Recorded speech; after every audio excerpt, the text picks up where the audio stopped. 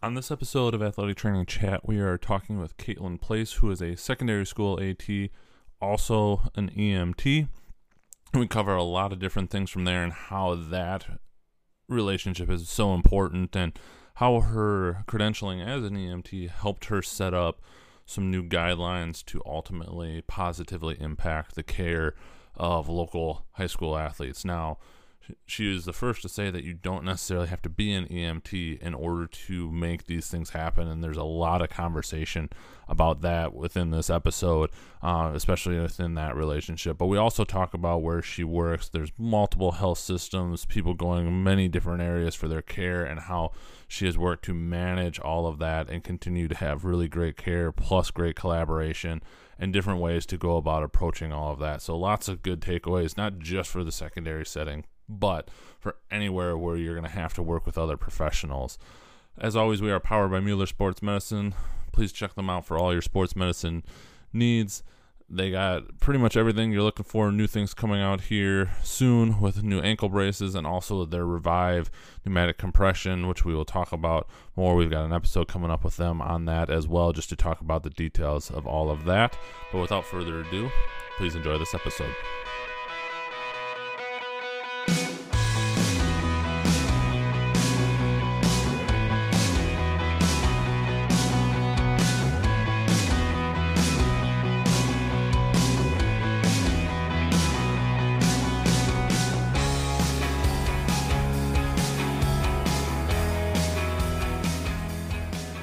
Well, welcome to this episode of Athletic Training Chat. We are on with Caitlin Place, who have been watching a bunch on Twitter, just seeing different things, advocating for the profession. I'm going to say the name wrong, so I'm not going to say it, but endorsing sunflower seeds has been a big one that kind of took off. So that's been pretty cool to see the company come back and really try and understand athletic training. So kudos there. But we're going to be talking today, after I turn it over to her, on interprofessional collaboration and really kind of multifaceted, but really within the secondary setting. Just as we were coming up with topics for this, she brought up a ton of really interesting, scenarios where you have different people going outside of different areas or people that you don't always work with, and how to just make those be the most efficient. But before we get into all that, I just want to turn it over to Caitlin to kind of talk about how she's gotten to where she is today. So cool. Thanks, Joel. So like you said, I'm Caitlin. I never expected to kind of get as quote unquote big as I have on Twitter. But advocating for the profession is something I'm very passionate about. Which is also kind of what led me to obtain my EMT certification. So I am dual credentialed as an athletic trainer and as a nationally registered EMT. And it's definitely been eye-opening in a really good way with how the two professions can work together. And of course, as other professions can work with us as athletic trainers and kind of what that looks like. I have some experience with that too. But my passion is definitely athletic training and EMS. So quick background, I'm in Minnesota. So sorry if I have long O's. Can't help it. Fair. You can put captions on. So I actually am from Minnesota, born and raised. I'm back in Minnesota, have been since college. I went to the University of Northern Iowa, graduated in 2016. So I'm only in my 7th year in the profession. I'm still kind of a baby, but I guess on the back half of young professional, which is really weird to think about. Time really does fly. They're not kidding. So yeah, I mean, that's just a little bit about me. Shout out to Chinook Seeds. They're the best. And I still feel very lucky that they chose little me to help them out. So that's really cool. So it's been really fun to kind of seeing the different brands like Dick's and Chinook and other brands like, hey, athletic trainers are important. Oh, gee, thanks. Right. So where do you want to start? I mean, what do you want to know? So I think, interprofessional collaboration is obviously a big topic, and we could go down rabbit hole after rabbit hole about how different things work with, different professions and how that's going in some places versus others, but we'll save that maybe for another day. But just in your experience, working at high school, and then if you could clarify, are you employed through the school district, or are you through outreach? So I am employed by a larger health system, Okay. and then they have a contract with the high school to supply my services. Perfect. And so that kind of sets a little bit more of a stage. So obviously you kind of have team physicians that work closer with, and obviously other professionals. But in the world that is insurance, obviously that isn't always how it works out, that everybody can go to where things are easy, which can complicate things. So maybe just kind of laying the groundwork first of what are some best practices that you found in creating those interprofessional collaborations, both kind of within your health system, you still need to have good relationships there, but also outside of it? I think it all starts with communication. I mean, it's easy because I'm part of this health system. Mm-hmm. So it's very easy for me to communicate with the different providers, the doctors, the nurse practitioners, the PAs, and even the nurses. It's very easy for me to reach out for any information they might need, any information I need. At my last job, I actually worked at a physician-owned orthopedic practice, where we actually had, I think it was like 21 different surgeons of different specialties. Yeah, it was awesome. Anytime one of the athletes needed something, or if I had a question, I would just pop over from the physical therapy side, where I was clinic-based, and I would just pop over and find, Dr. So-and-so and ask what I needed. So having those close professional relationships, especially with the physicians, the surgeons, that's huge. Especially, I mean, everybody that's an athletic trainer knows the pushback that we get when we're trying to make those decisions for the sake of the athlete's health and safety. So having those good relationships means you have more of that support in your corner from people who are quote unquote higher up, especially the physicians and the surgeons. Now, the health system I'm at, we're much more rural. So I actually do not do any hours up at the hospital, up in the clinic. I don't do any of that. I am entirely school-based. So making sure you have access to the EMR in all the right ways so I can communicate with the physicians that way.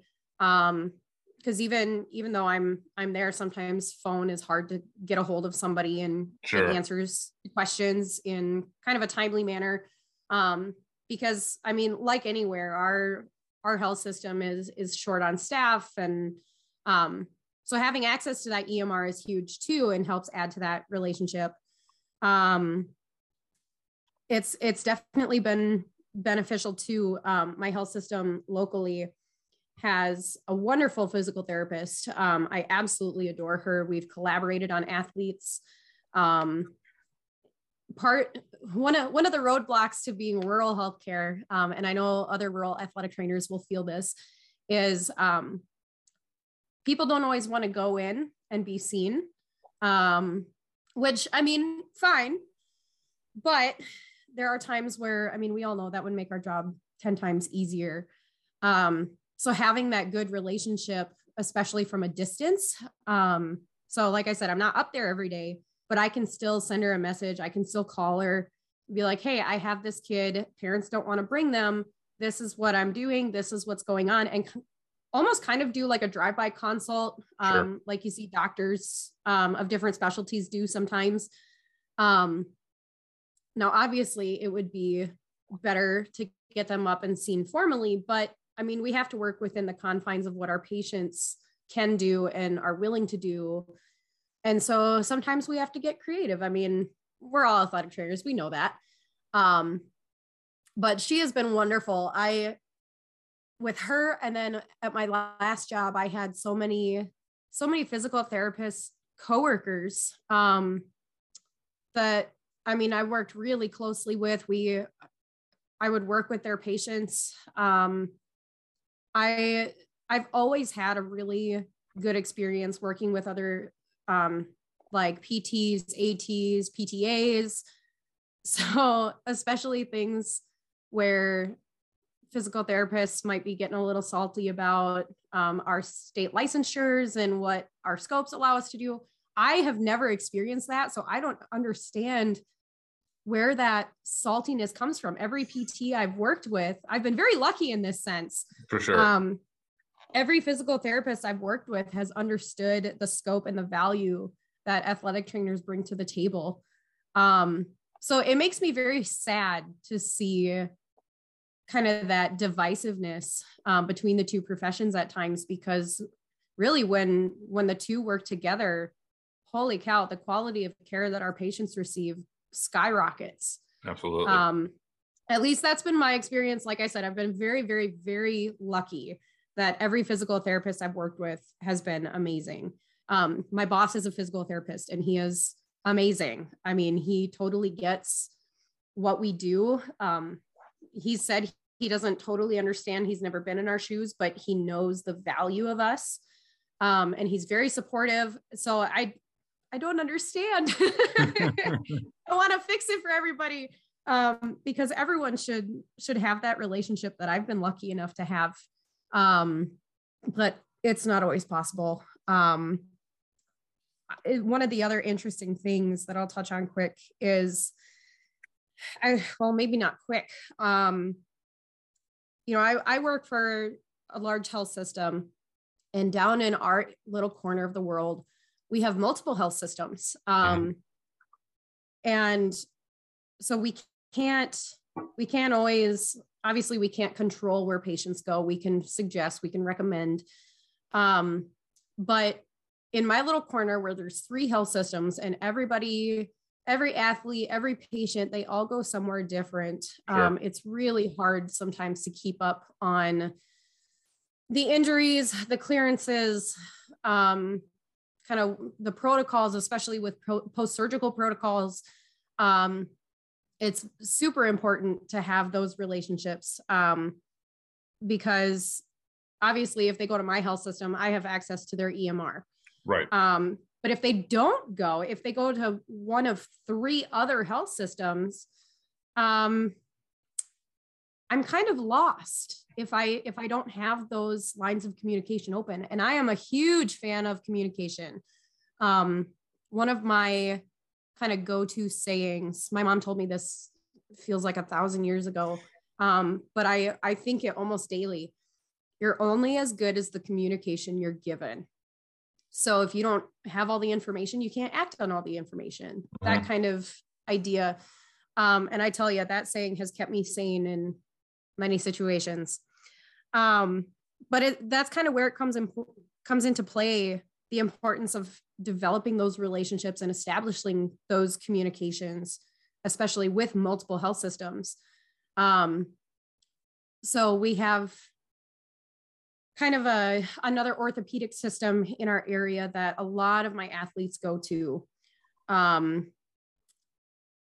And one of the things that I've done is I've connected with some of their physical therapists, some of their athletic trainers, because they are almost 2 hours away. And so those kids are not going to be going, 2-3 times a week for physical therapy. So what we've ended up doing is collaborating, and I will get from their physical therapist or their athletic trainer in that clinic, they will send me their protocol, and I'll see them 1 time a week and they'll see them 1 time a week, or maybe I see them twice to supplement their visits there, even though we're completely different health systems, because ultimately that doesn't matter. The recovery, the health, the safety, the progress of the athlete is what matters. So something like that, it's not worth getting territorial about, because ultimately the patient is going to suffer. And so it's one of those where you establish a good rapport, and you work together for the sake of the athlete. And we've had really good outcomes, with the patients that we have kind of shared in that sense, which is ideal. I mean, that's what we should always want. At my last job, where I was a little more metro, of course, there's doctors and clinics everywhere when you're a little more metro. And we had one physician. He was not part of our practice. He was part of a different practice. And he gave me his personal cell phone number because he worked a lot with concussions. And I think he was also part of like a chiropractic practice, like a physician and chiropractor kind of teamed up to make their own little clinic. Interesting. Yeah, I've not seen that kind of collaboration before. I've seen PT and chiro, but not physician and chiro. And it actually proved really beneficial for this particular concussion case. We were struggling to get through return to play. We had recurrent headaches. So I finally said, hey, you know what? I know this doctor. Go see him, go see their chiropractor, get adjusted. Because at this point, we're like 2 months out from time of injury. This was the longest recovery that I had seen at that point. And was like, we have to try something different. And they got adjusted by the chiropractor, saw the physician. The physician and I collaborated. And within a week after that, we were able to finish return to play. It was awesome. And this guy was not part of our health system, but I mean, you make that meaningful connection and ultimately your patient is going to benefit.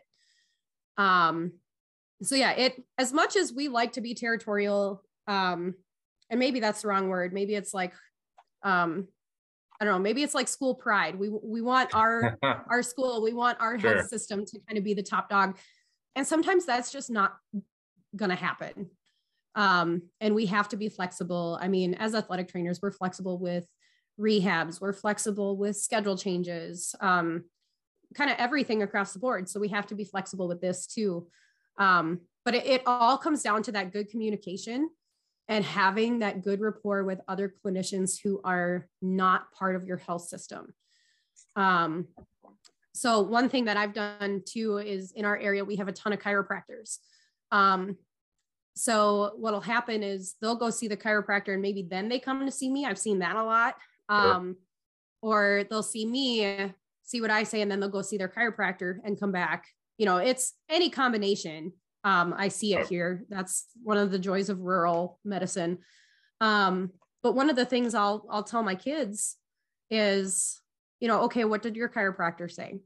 What treatments are they doing for you? So we don't double up, but we can treat in tandem. So maybe you're already getting ultrasound and e-stim at the chiropractor. Then I'm not going to waste both of our time and do that here at the high school too, unless you're going a long time between chiropractor visits. You know, did they give you corrective exercises? Okay, they didn't. Or, oh, they did. What exercises did they give you? So I don't give you the same ones. Right. So I try to tandem treat whenever possible. Because the only time that we kind of run into any roadblocks is I can't accept any clearance notes, but I can accept kind of everything else. Like, hey, they were seen in my clinic, or hey, this is the tape job that I think would benefit them. Okay, cool. I'll try it. Like there's no reason to get kind of uppity, you know, because ultimately we're all there for the patient. That's what it comes down to. And if we're doing our job well, the patient always comes first. Now, obviously we can spend all day talking about, okay, well, evidence-based practice says this or whatnot, but I'm also a fan of anecdotal evidence for things. So if ultrasound feels like it helps, do it. If going to your chiropractor and getting adjusted helps, do it. I'm not going to get too worked up about stuff like that. I try to stay pretty chill. So yeah, it's that balance on that kind of evidence-based continuum / it was Kim Barber Fawcett said it, kind of the evidence-based tripod, you know, where you've got the evidence, you've got the experience / expertise of the practitioner, and then the patient beliefs. And you've got to figure out how that all pieces together to ultimately get what you're saying. Absolutely. And that's why, like, if a kid comes back and tells me that they saw somebody else who did XYZ. And I know there's not a whole lot of evidence for XYZ, but if the kid said they feel better, I'm not going to argue with it. I'm just not. It doesn't matter what I think at that point. If the patient is saying it's helping, then okay, let's keep going then. So it's definitely been interesting to going from more of a metro area. I mean, as a student, we worked very closely with our team physician. At UNI, we had our team physician like on the sideline for football games.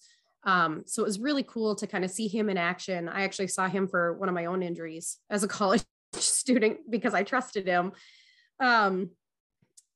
And it's been really interesting because that was kind of the only interaction we had as a student with other healthcare professionals. We did have to do like a shadowing rotation with, like I went to the student health center. Some of my classmates went to the local trauma center. I would have really loved that one. I was really jealous. I was seeing lice and infected piercings and they're seeing like level 1 trauma stuff, but we can't all be lucky, I guess. But then to go to a rural setting where I had physicians and surgeons at my fingertips to now more of a rural setting where the closest surgeon or even surgery center is an hour and a half either way, wherever you go. I mean, we are out in the middle of nowhere. It's definitely been eye-opening and has really kind of reinforced me the importance of being flexible and being willing to work with these other professions in order to provide the best possible care. We might be limited on what we can do here in our little tiny corner of the world, but it doesn't mean things are impossible. So the relationships that I have, especially with some of the physicians that are an hour and a half away. I mean, I've got personal cell phone numbers for like 2 different surgeons and my neuropsych that I send concussions to. It's been awesome. So you've got to find ways to make those connections. It's not impossible. A little Google search, you call the physical therapy department and be like, hey, I need to talk about a mutual patient. And hopefully you get one that's like, okay, and not, well, you're not on the HIPAA release, because I've had that happen too. So, I mean, yeah, find ways to make those connections, find ways to build that rapport, because ultimately your patients are going to benefit. And that's just talking more from like the clinician, PT, physician side of things. So now we're kind of getting into my personal passion, which is the blending of athletic training and EMS. So as an EMT, I mean, I've always wanted to be one. When I lived more metro, they only had paramedic service. So there was no way. It was like, nope, I'm working full time. There's no way I can do medic school. I'll just put that on the back burner. So finally moving back here, where I knew a bunch of the guys on the ambulance crew, and they kept bugging me, Caitlin, when are you going to join us? When are you going to get your EMT? We could use you on the truck, like that kind of thing. Cause they all knew athletic training. And finally I was like, okay, fine, I'll do it. Twist my arm a little bit. And it's been awesome. I love being an EMT. I'll admit there are some days where I love it a little bit more than athletic training. The adrenaline load is a lot higher, a lot more frequently. But I mean, I don't have to plan any rehabs. I don't have to worry about follow-ups. I just have to keep my patient alive and get them where they're going. So it's, in a weird sense, I know my husband doesn't understand this, but I've said it's a break from AT for me. And I'm still wearing my work shirt. I was actually on call overnight last night, so this is fitting. Gotcha. But one of the things when I was up in the metro area, fresh out of school, like first fall football season as a secondary school athletic trainer, I I was covering, I think it was a freshman football game. And those always scare me because as freshmen, like they've probably played football for a while, but they're not big and strong enough to make the hard hits cleanly. Which is kind of both a blessing and a curse. I mean, they can't hit quite as hard, but they can't hit quite as cleanly either. And so you end up seeing kind of more ugly injuries. At least I did at that school. I had tib fib fractures and all sorts of fun stuff. But I distinctly remember, I think it was the very first time that I had to call EMS. One of my young guys got hit, felt a pop in his neck. He was tender along C-spine. He had full movement, full feeling, everything in his extremities. But I mean, he said the buzzwords. Yep. And so I'm holding C-spine and we call EMS and they get there. And it was frightening. I'm going to say that as a brand new AT, you know, I'm fresh out of school. Our spine boarding practices are fresh in my mind. And I'm thinking it's going to go a very particular way. And what I did not account for was the paramedics looked at me like I had 4 heads when I started giving report. I think they thought I was a high schooler because I look young, blessing and a curse. But they looked at me like I had 4 heads, and it was kind of one of those where, like, as soon as we got, there was something wrong with the face mask. Like I couldn't get it off once one of them took over C-spine.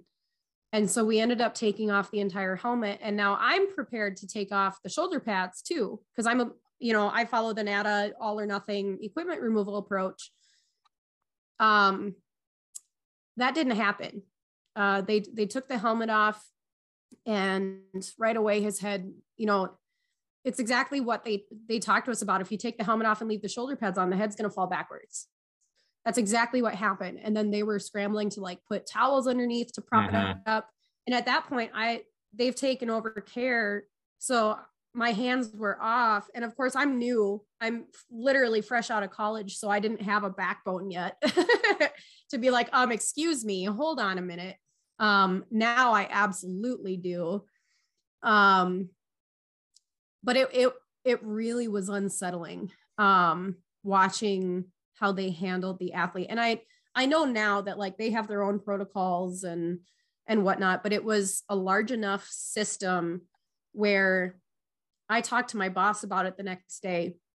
And I said, hey, like, is there any way we can set up a meeting with this ambulance service to kind of go over equipment removal and our processes and what their protocols are so we can see how we can work together, because this was alarming. And he told me he'd been trying to set up a meeting for years and it wasn't happening. And that was crushing. I was so devastated. But it also helped me realize, okay, if I have to call for a football injury, I'm going to do XYZ in advance so that when EMS gets there, I give report, I transfer care, and I know the kid is going to be taken care of the way that I want him to be, or her, sorry. So that was fast forward. I get back down here, and I get my EMT. I join the ambulance service. Even before I was working on my EMT, I was contacted by our local ambulance service and said, hey, do you want to put on our August training for us? And we can go over, your processes, your football equipment removal. You can train us on that. And I said, absolutely. Holy cow. Yes. 1,000 times. Yes. Let's schedule it.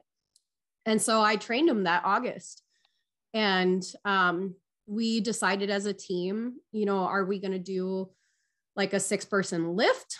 Because of course, NATA says that 45-degree torso incline is okay. But they were not comfortable with that with their protocol. So I said, okay, we don't have to do that. What do your protocols say? Like, what's the best way that we can blend these practices? because they were on board with the all or nothing equipment approach. It was just a matter of figuring out kind of the best way to do it. And so we had pure collaboration. We tried a couple different ways, and until we decided on which one we liked better, which one was more efficient, had less patient movement. And we decided as a team, okay, this is what we're going to do. Because I'm one of those lucky athletic trainers where our town is small enough that we can have a dedicated ambulance for football standby. That's not the case everywhere. So I'm very, very, very fortunate. And that's also one of the reasons why I am so passionate about the EMS AT collaboration, because if they're right there, we might not have time to get all the equipment off before they come. They might actually be helping us.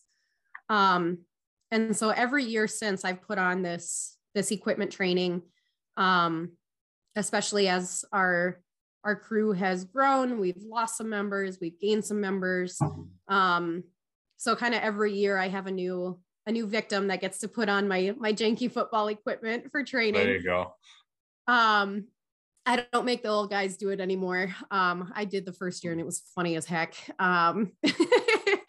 But no, it's been awesome. Now being an EMT myself and being familiarized with their protocols, because now they are my protocols when I'm wearing that hat. I know exactly what the EMS criteria is for spine boarding, or, cervical precautions. And I know what my standards are as an athletic trainer too. And that's just talking spine boarding. One of the biggest benefits that I have been able to accomplish, and I'm kind of a nerd, but I'm super proud of this, is we have cold tubs for football.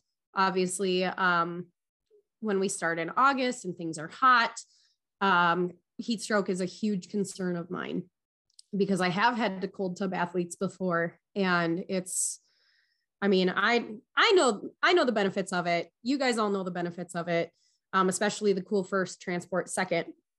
So when I became an EMT and I'm reading through our medical direction protocols for heat illnesses and heat stroke, our protocol on the ambulance is we put ice packs on all the major pulse points. And we transport them, because we are only BLS. We are not ALS. We can't start IVs or anything like that. So the goal is basically get them to the hospital as fast as we can. Now, as an athletics trainer, that, I don't want to say it rubbed me wrong, but it definitely kind of did. Because I know obviously that cooling first, that cold water immersion is best practice. So I thought, okay, how can we do this? Because if I have to call and my crewmates are coming to pick up my athlete, but I'm there as an athletic trainer, not as an EMT, how am I going to enforce my standard when I know what their standards are?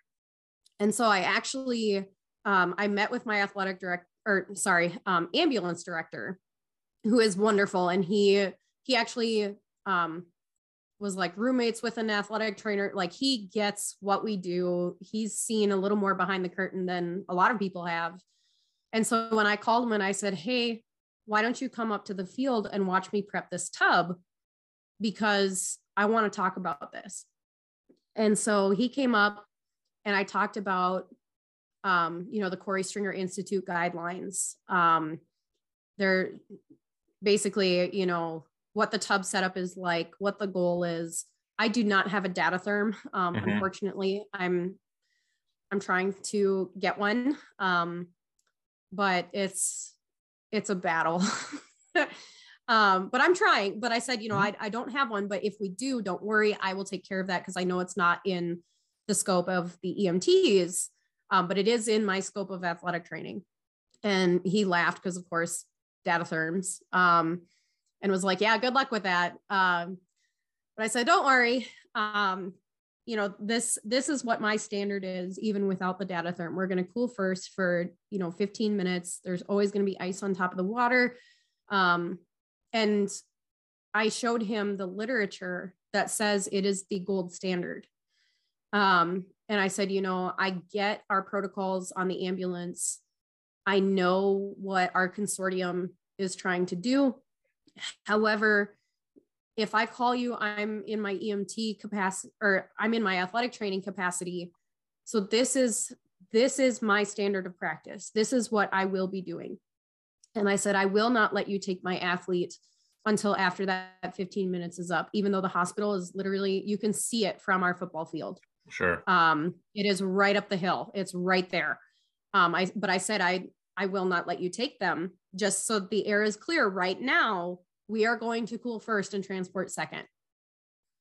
And after looking at the literature, and like the Corey Stringer Institute guidelines, he was totally on board. He didn't fight me on it at all. He said the only hang up would be if they start to deteriorate, if they start to go, say cardiac arrest, then we're going to switch gears to the EMT protocols. And I said, absolutely. Like, I'm not going to fight you on that, because that's what we need to do. If they're deteriorating, they're getting out of the tub and we're doing CPR, whatever we need to do.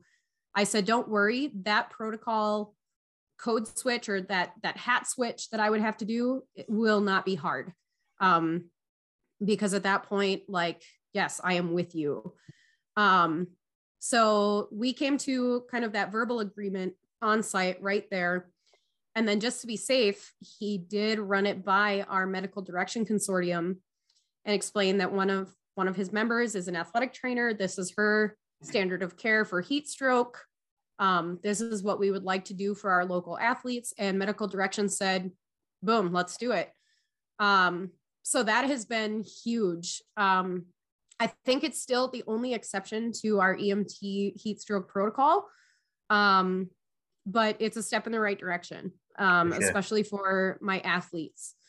And then, of course, we go through the safety day at football, where, God bless my head coach, he actually brings swim trunks and we put them in the cold tub, so that the kids can see what it looks like, and what their job is, especially if I'm not there. Unfortunately, I'm only at this high school 3 days a week. We're trying to get me there full time, but we are a small cog in the wheel of our giant health system. So they can't rely on me being there every day. And so I go through this safety day with them. And this last time, this is where the collaboration goes kind of beyond the basic medical collaboration you would think of. One of my coaches is a local 911 dispatcher, so I work with him in two senses. And when we were lining up the safety day at the beginning of the season, to practice the EAP and do the cold water immersion, I brought out a CPR training dummy. And he had set up in advance that when we called 911, because we actually did, I had the kids do it, because everybody knows the first time you have to call, it's terrifying. So I actually had the kids who are on the 911 team, I actually had them call. So that the first time they have to do it for real, they've done it before. And it's way less scary. They know what to expect. They know what information is being asked of them. And so we called, and my coach had actually set up with his dispatch coworker that, hey, when we call, transfer us to TPR. So the kids, because I have 2 lifeguards on the team, they're on the CPR team. And then a third kid on the CPR team who is not certified, but is kind of like the backup. Mm-hmm. And this way, because I mean, any John Doe who calls 911 and is transferred to TPR is going to be walked through this. So you don't have to be certified in order to give effective CPR. Obviously it helps, but this was where, like, being transferred to that TPR in real time, I could see what it was like. And I could hear exactly how they coached the athlete through doing CPR on this dummy. And it was awesome. It was so awesome. And that collaboration goes, you can make it go any way you want. One of the things that I'm trying to do not quite as an athletic trainer, I guess, more in my EMT capacity, is with COVID, the high school I'm at kind of put a pause on doing a mock crash. They used to do one every year, kind of around prom time. And then COVID hit and they didn't do it for a while. With our new ambulance director, he wants to do a mock crash with the school and do it in a way that it covers the law enforcement training requirements, the EMT training requirements, the fire training requirements, the hospital training requirements. So we can all kind of do this joint training drill, and then have it benefit the students too. And so where I come in is, as the athletic trainer, I'm at the high school. I'm kind of the liaison, I guess. So I've been helping kind of coordinate with the principal from the EMT side, even though she knows me as being an athletic trainer, to try to set this up. Like, we want to get it so that we have a helicopter come and land at the scene. Like, we want to make it this big thing. And that wouldn't really, I mean, it would still be possible. I mean, totally. But having kind of me with my two hats in the middle, I'm kind of helping simplify and smooth over the process and connect people who otherwise would maybe have a difficult time connecting. So that's been really cool. It's been really, really cool. If anything, like, it has made me much more passionate about the relationship between athletic trainers and EMS crews. I highly, highly, highly recommend, especially if you are in a small town with a smaller service where it will be easier to get a meeting, set a meeting with your local EMS crews. You don't have to be an EMT to do that. I mean, it helps if you want to know both sides of the protocols, but I mean, set up a meeting, meet with them, bring your literature, say, hey, you know, for cold water immersion, this is what I do. What are your guys' protocol? And develop a plan. For spine boarding, a lot of places are getting away from doing the rigid spine boards and the C-collars. Now, my EMS service, we have not gotten away from that yet, but we know it's coming. Right now, our medical direction still has us spine boarding people if they meet certain requirements. So, I mean, familiarize yourself with their protocols. If they are not spine boarding, find out what their criteria are, or just, you know, find out the background information on their protocol decision, so that when you do have to call them and it is this situation, you are not blindsided like I was my very first year as an athletic trainer. You're only as good as the information you're given, but you don't have to be given all of it. You can go out and seek it and do that through those meetings, through those relationships. Find out what you need to know so that when the time comes, you work together seamlessly as the medical team that we end up being, so that your patient gets the best care.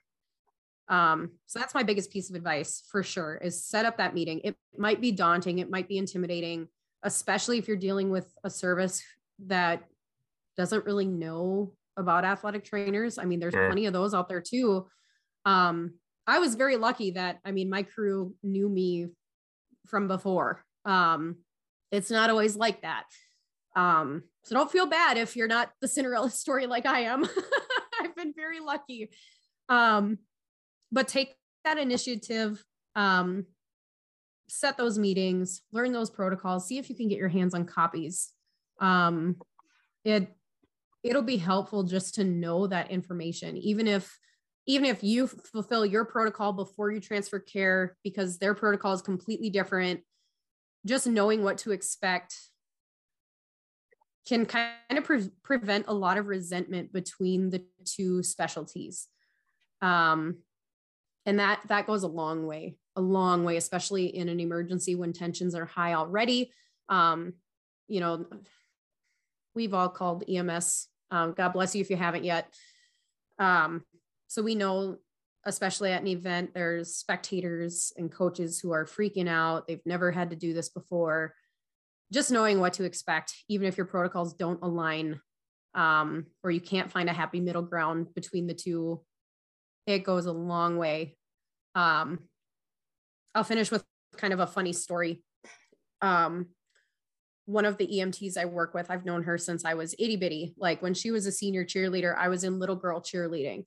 And we work together on the ambulance crew now. Our kids are friends. It's awesome. And at this last football training that we were doing, I've established myself in the crew now. They know me.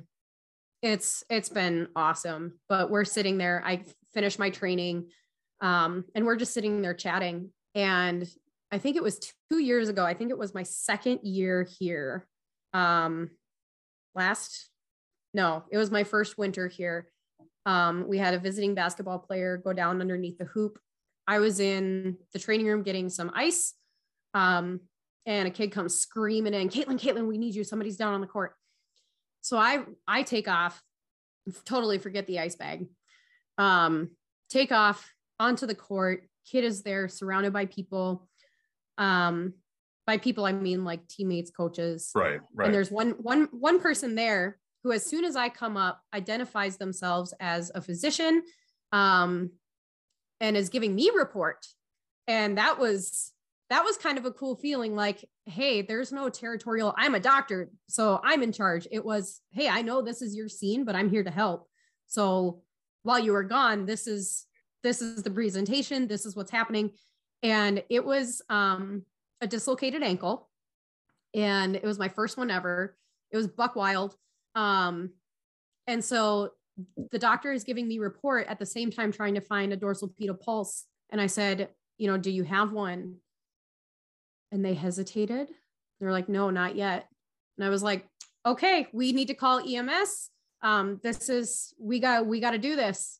And so eventually they did find a dorsal pedal pulse. So thank God for that. So we're splinting the kid, who is, kudos to them. They were not very freaked out. Not in shock either. Right. But they were just kind of chilling. So I give credit to their teammates too, for kind of keeping them focused on them and talking. So it allowed this doctor and I to splint this leg, and actually by splinting it, it self-reduced. So it must not have been out completely. So I'm on the phone with 911, just giving them some more information. And I said, yep, there's deformity. CMS is intact though. We've got the ankle splinted. We'll meet you in such and such parking lot at door number whatever. And so my EMT coworker, who I've known forever, came direct. And so I'm out in the parking lot. I've got the athlete there, with coaches and parents, like supporting whatever. So I'm flagging down the officers who came. I'm flagging down the ambulance. And which, yes, I know usually we send runners to do that. My coaches and my kids were not in the mental space to take that directive at the time. And I don't blame them. And so I went out. The athlete was with this physician. So I went out, flagged down everybody we needed. And my EMT coworker gets out of the personal vehicle. And since she's the first one there, I start giving her report. And it's going well. The truck shows up. We get them loaded, get up to the hospital, all that fun stuff. So fast forward now to a month ago when I did this training. And she's telling me that the very first time with that call, she said it was so awesome to have somebody give such a clean report that she forgot to listen to the report. She was so excited, like, hey, this is awesome. Wait, I need to be paying attention.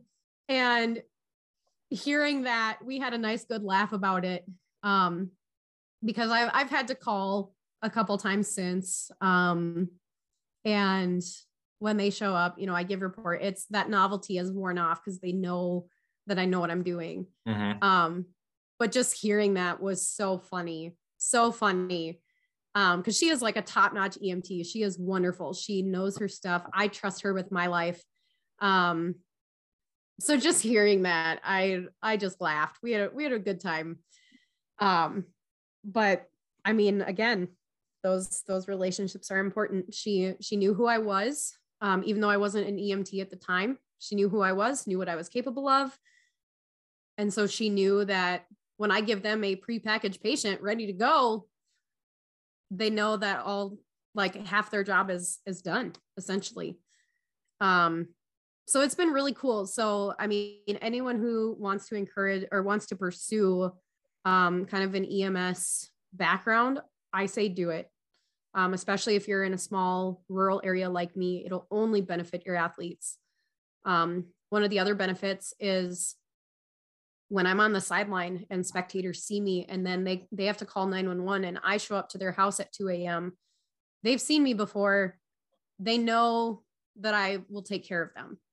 Or I show up to your house at 2 a.m. and then you see me on the sideline protecting your kid during their sporting event. They trust me. So that kind of personal inner collaboration, I guess, with myself, in the community has been super beneficial too. So yeah, anyone who wants to pursue it, I encourage it at least to, I don't know, put that feather in your cap. It's useful. It's been awesome. I can't speak enough to how it has benefited my athletes and will continue to benefit my athletes in this area. I hope to increase that and maybe change some more EMS protocols along the way. There you go. So we kind of covered the gambit of interprofessional collaboration. Ready to jump to the athletic training chat questions? Heck yeah, let's do it. Where do you see athletic training going in the next 5 to 10 years? Oh boy. That's a good question. And you know, I knew you were going to ask. So I've had time to kind of prep my answer and I still don't have a very good answer. I think that's fair. I got grandfathered in. They made the switch to the entry-level masters kind of right after I graduated. And I can see what they were trying to do with that. But I think, personally, I think that switch has kind of missed the mark. I don't think it's going to do for the profession what we want it to do, what we need it to do, unless there's some other changes that take place. And I don't know entirely what those changes are. I mean, we can talk all day about salary and work-life balance, all that stuff. I know there's been some discussion too about, you know, are we trying to do too much with athletic training? Are we trying to kind of overdevelop the profession? And I mean, those are all really good points, really good thoughts. We could talk all day on it, but with what I've been seeing lately with the shortage and COVID did nobody any favors in the healthcare world. Obviously not just the healthcare world, but I mean, COVID really hurt a lot of healthcare professions, us included. I don't know. I don't know where it's going to go. I am worried a little bit for where it's going to go. I think some things need to be examined. Some things need to be changed if we want to keep seeing the profession grow. Not just the need, but be able to fill that need with working professionals. But I'm worried if things don't change, we will be a very transient profession.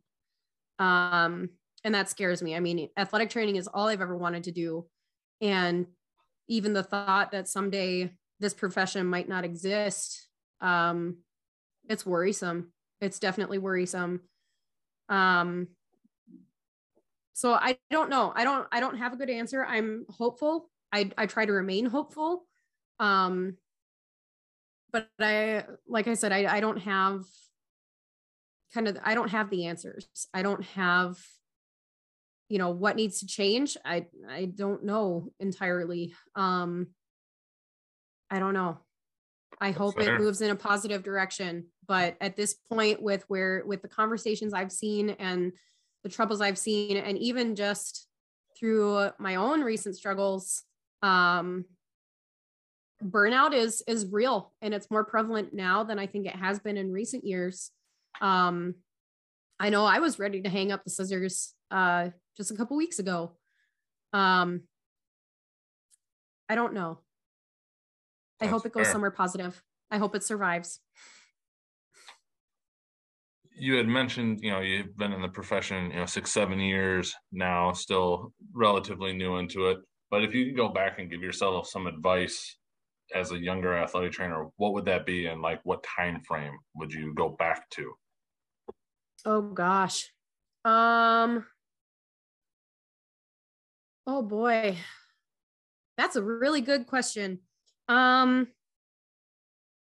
I think I would maybe go back to 2 time periods. The first being my senior year as an athletic training student. And I would say, oh gosh, I would say hang in there. Backbones and thick skin develop with time and experience. I could talk all day about my senior year. But I would just say, it's not always like this. So hang in there. It will be different, and you will be in a position where you can determine what you do, decisions you make. It'll be different. Hang in there. And then I would probably fast forward to, I don't know, when I was working at my first job out of school. I was there for a couple of years. I think I would also say hang in there. It's not always like this. I did not have a great experience with the high school I was covering at the time. I loved the kids, but it was really hard. It was really stressful. But I would say, keep pouring into yourself and developing as a professional, and keep pouring into the kids. These kids need somebody to care about them. They know you care. Keep being there for them. Keep showing up. And I guess I would also say, don't get set on one dream. Before recording, we talked about the couple of professional dreams I went through before I kind of settled on where I'm at now, which ultimately became my dream job. So for the listeners, just quick context, I wanted to be an athletic trainer with the Minnesota Twins. Realized really early on that was not going to be doable with other life goals. I wanted to work at a kind of world-renowned health system, and then realized after having some experience there, I didn't want that either. So now actually I'm covering the high school I graduated from. Never thought that would be my dream job, but here we are. I'm very happy with it. Obviously we run into hiccups as athletic trainers, but, don't settle on just one dream. It's okay if that dream changes, if your life goals change after you live some experiences. Don't beat yourself up over it. Put your life goals first, and then whatever job, whatever setting aligns with that, that's what you should pursue if it's what you're passionate about. Now, if you are dead set on being the athletic trainer for the Minnesota Twins, you do it. And then tell me about it, because I'm going to live vicariously through you. But don't beat yourself up if things change. It happens. We all know things change in this profession. They change overnight. Especially AT Twitter. So yeah, I would say that too. Don't get hell bent on one thing, especially if it does not align with what you want to do with your life outside of work. That's important too. Work-life balance. Find it. Trust me. I promise. Definitely. What has been the most influential resource you found in your career? Oh my gosh, my mentors. I don't even have to hesitate and think about it. My mentors. I have a couple mentors from college that, I'm in my 7th year as a practicing professional now, and I still run things by them. I'll still text them and be like, hey, what's up? I'll send them, gift cards and stuff for National Athletic Training Month. But especially the tough cases, with where I'm at rurally, I know I'm not alone, but I don't have another athletic trainer at this high school. It is just me. I have a wonderful boss. I can always run things by him. He is great. I have the PT I work with. I can always run things by her, but sometimes it's nice to get that other athletic training perspective. And these mentors, I have a couple of them. If you're listening, hi. I trust them. They were the people who always, in college, they always believed in me. They trusted me. Even as a student, they knew like I could handle this evaluation. And then I would just report back to them my findings. And they'd be like, okay, what do you want to do about it? They had that faith in me, and they still do to this day. And I'm so grateful. And so when I message them and say, hey, can I run something by you? Every single time without hesitation, always, what do you need? I always got time for you. And those people, there's two in particular. Holy cow. I don't know that I would have survived into my 7th year without them in my corner, without them being available to run things by. They've been a godsend. I appreciate the heck out of them. I love them both so dearly.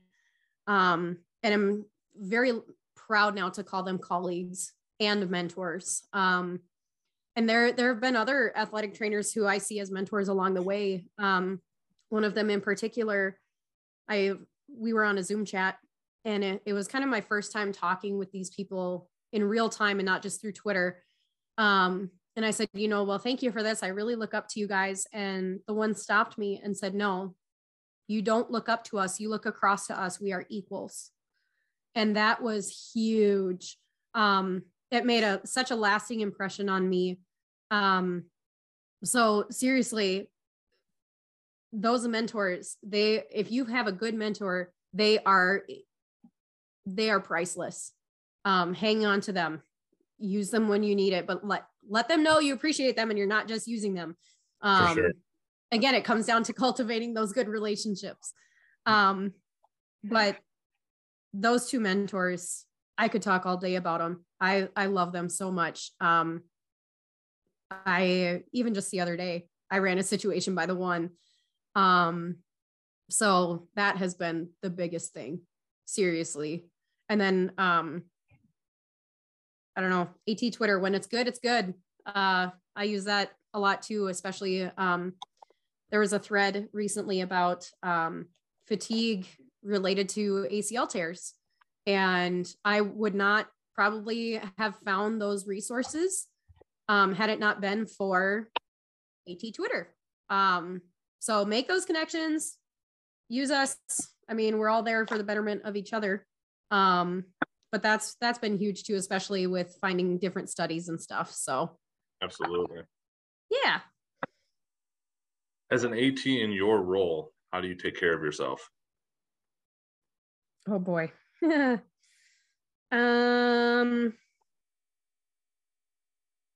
One of the big things is I try not to bring home my work. If it means I stay 20 minutes later at the end of the day to finish up documentation or send a home program or something like that, I'll do it. My family is very important to me. And so when I leave work, I'm leaving work at work. There are times obviously where that's hard, or something is weighing on your heart or whatever. But I also try to surround myself with people I can talk to, people who support me, people I can kind of vent to. Because I personally, I tend to bottle things up, which is not good. So I try to find healthy outlets, leave work at work. And I put a lot of emphasis on just spending quality time with the people I love outside of work, and doing things I enjoy. I'm a huge book reader. I love books. I love reading. So I try to build time in for that. My husband and I have our shows that we watch together, including Jeopardy. We're old people at heart. We love Jeopardy. But the biggest thing is putting that emphasis on work-life balance. That was one of the draws that brought me back home to this job, was the promise of a work-life balance. And I have definitely gotten that. And it's been huge.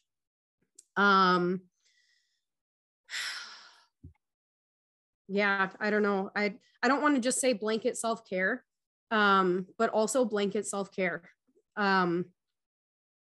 Do what you need to do, but I'm kind of a hypocrite, and I own it. I've talked to some other friends about this lately too, is I've told kids who have been struggling with mental health stuff, like, hey, my door is always open. Come talk to me. I'm here for you.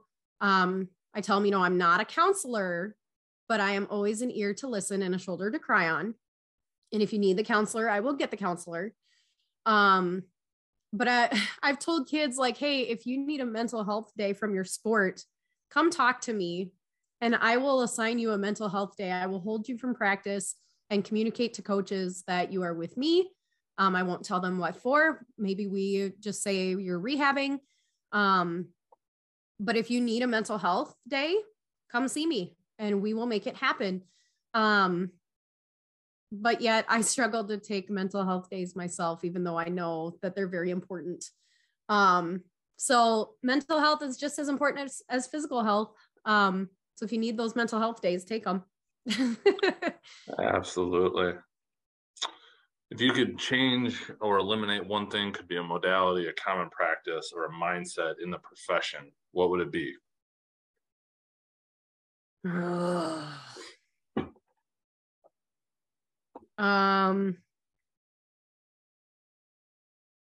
That's a really good question. My first thought goes to K-tape, getting rid of K-tape, but that's fair. It's so I would say K-tape with the caveat, get rid of it for quote unquote turning off and turning on muscles. It doesn't do anything, but keep it for swelling and bruising and proprioception.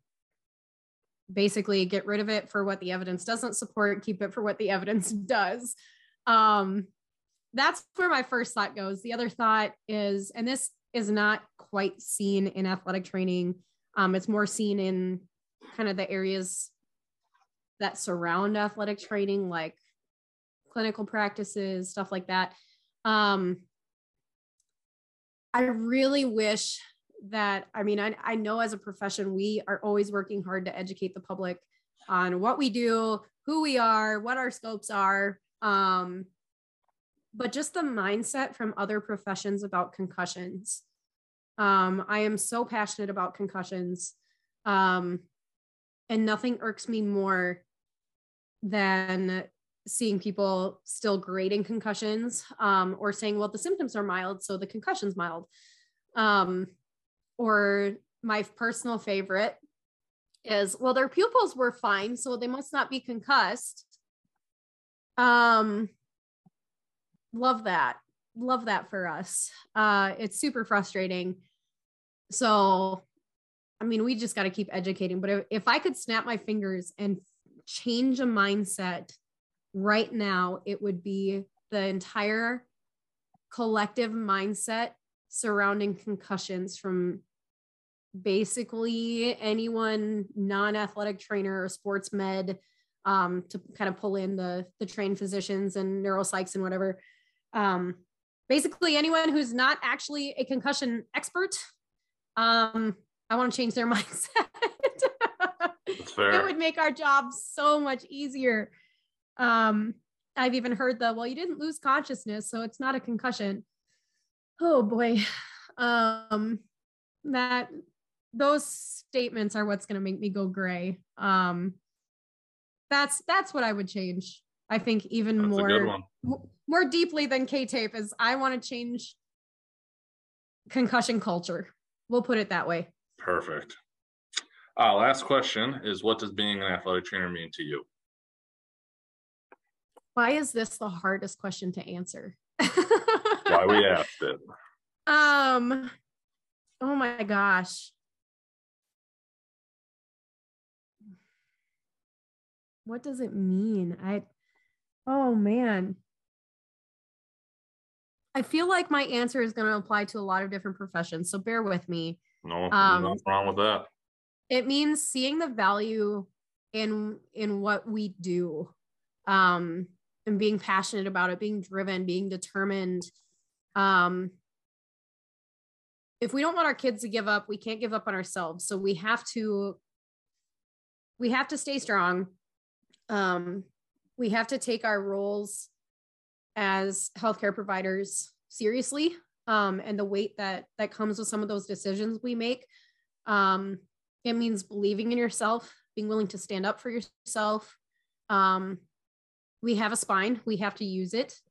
It means, oh, this is so hard.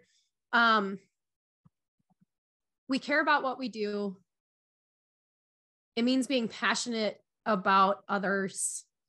It means believing in what we do, knowing the importance of ourselves, knowing the role that each of us individually plays in the profession. Gosh, I don't know. I love it. I'm so passionate about it, but this is the hardest question to answer. I don't know. To me, it's,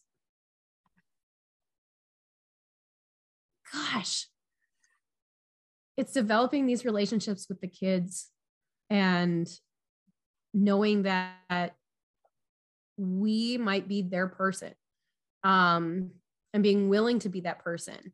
We all need a person. We all need our support system. But ultimately, I mean, we're all in this because we love sports, we love athletes, and we're passionate about healthcare. It's been said before, so I can't take credit for this, but we might be some of these kids' first foray into the healthcare world. And taking that role seriously. You don't think much about it when you're in that position, but if they have a bad interaction with us, they're not going to want to seek other help for other issues. So we play a very crucial role. So being strong-willed and determined enough to take on that role and to carry it with pride and carry it with responsibility and with determination, and still be the loving, caring individuals we are. To me, that's kind of how it all comes together. Like, that's what it means in a nutshell. I hope maybe someone can translate that. Somebody with like a sports like background, help me out here. But that's kind of where my brain goes, but it's a hard question. I mean, I'm in it for my kids. I call them my kids, which is really fun when I'm talking to someone in the general public and they go, wait, I thought you only had one kid. Right. One biological and about 600 non-biological. Right. So I don't know. That's so hard to answer. That's all good. That's perfect. Just to kind of wrap up, if people wanted to connect with you or follow you, what would be the best place for them to do that? Definitely Twitter. I never thought, I used to hate this silly bird app. I never thought I would get the following that I have. I say that like I'm a big deal or something. I'm just a small town rural high school athletic trainer who's just very passionate about promoting the profession and protecting our athletes. So if you want to follow me, see my rantings, my musings, read my sassy tweets, at Caiter, CAITR ATC. That's my handle. Do not do the one with the underscore. I signed on today and there's somebody impersonating my account. So it's, there's no underscore behind it. That's the naughty person who needs a timeout. So at Caiter ATC is me. Come follow me. Come join my crazy. Yeah. Awesome. Well, we will link that up as well, so people can just click on it and get to it. Appreciate you taking the time. Look forward to staying connected in the future, and good luck getting through the rest of football season here. Thank you. We play tonight. We're 7-0, hoping to make it 8-0. Nice. It's our last regular season game, and yes, it is a Wednesday night. In Minnesota, we have something called MEA, where I think it's oh, I don't know. When I was a student, it was because they did a lot of standardized testing this week or something. So there's actually no school Thursday and Friday. So our MEA game is tonight. And then our first playoff game is next Tuesday. So wish us luck. We're hoping to go 8-0. We made it to section finals last year. We're hoping to make it to state this year. So should be a fun game. Awesome. We'll be rooting for you, and we'll look forward to chatting with you in the future. Cool. Thanks for having me. I appreciate it. Of course.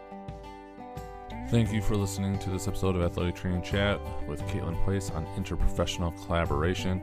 Our guest was Caitlin Place, who is a professional collaborator within the professions, and your host is me, Joel, who is definitely looking to do some more collaboration, trying to find new ways to help try and make things just a little bit better for anybody that we can.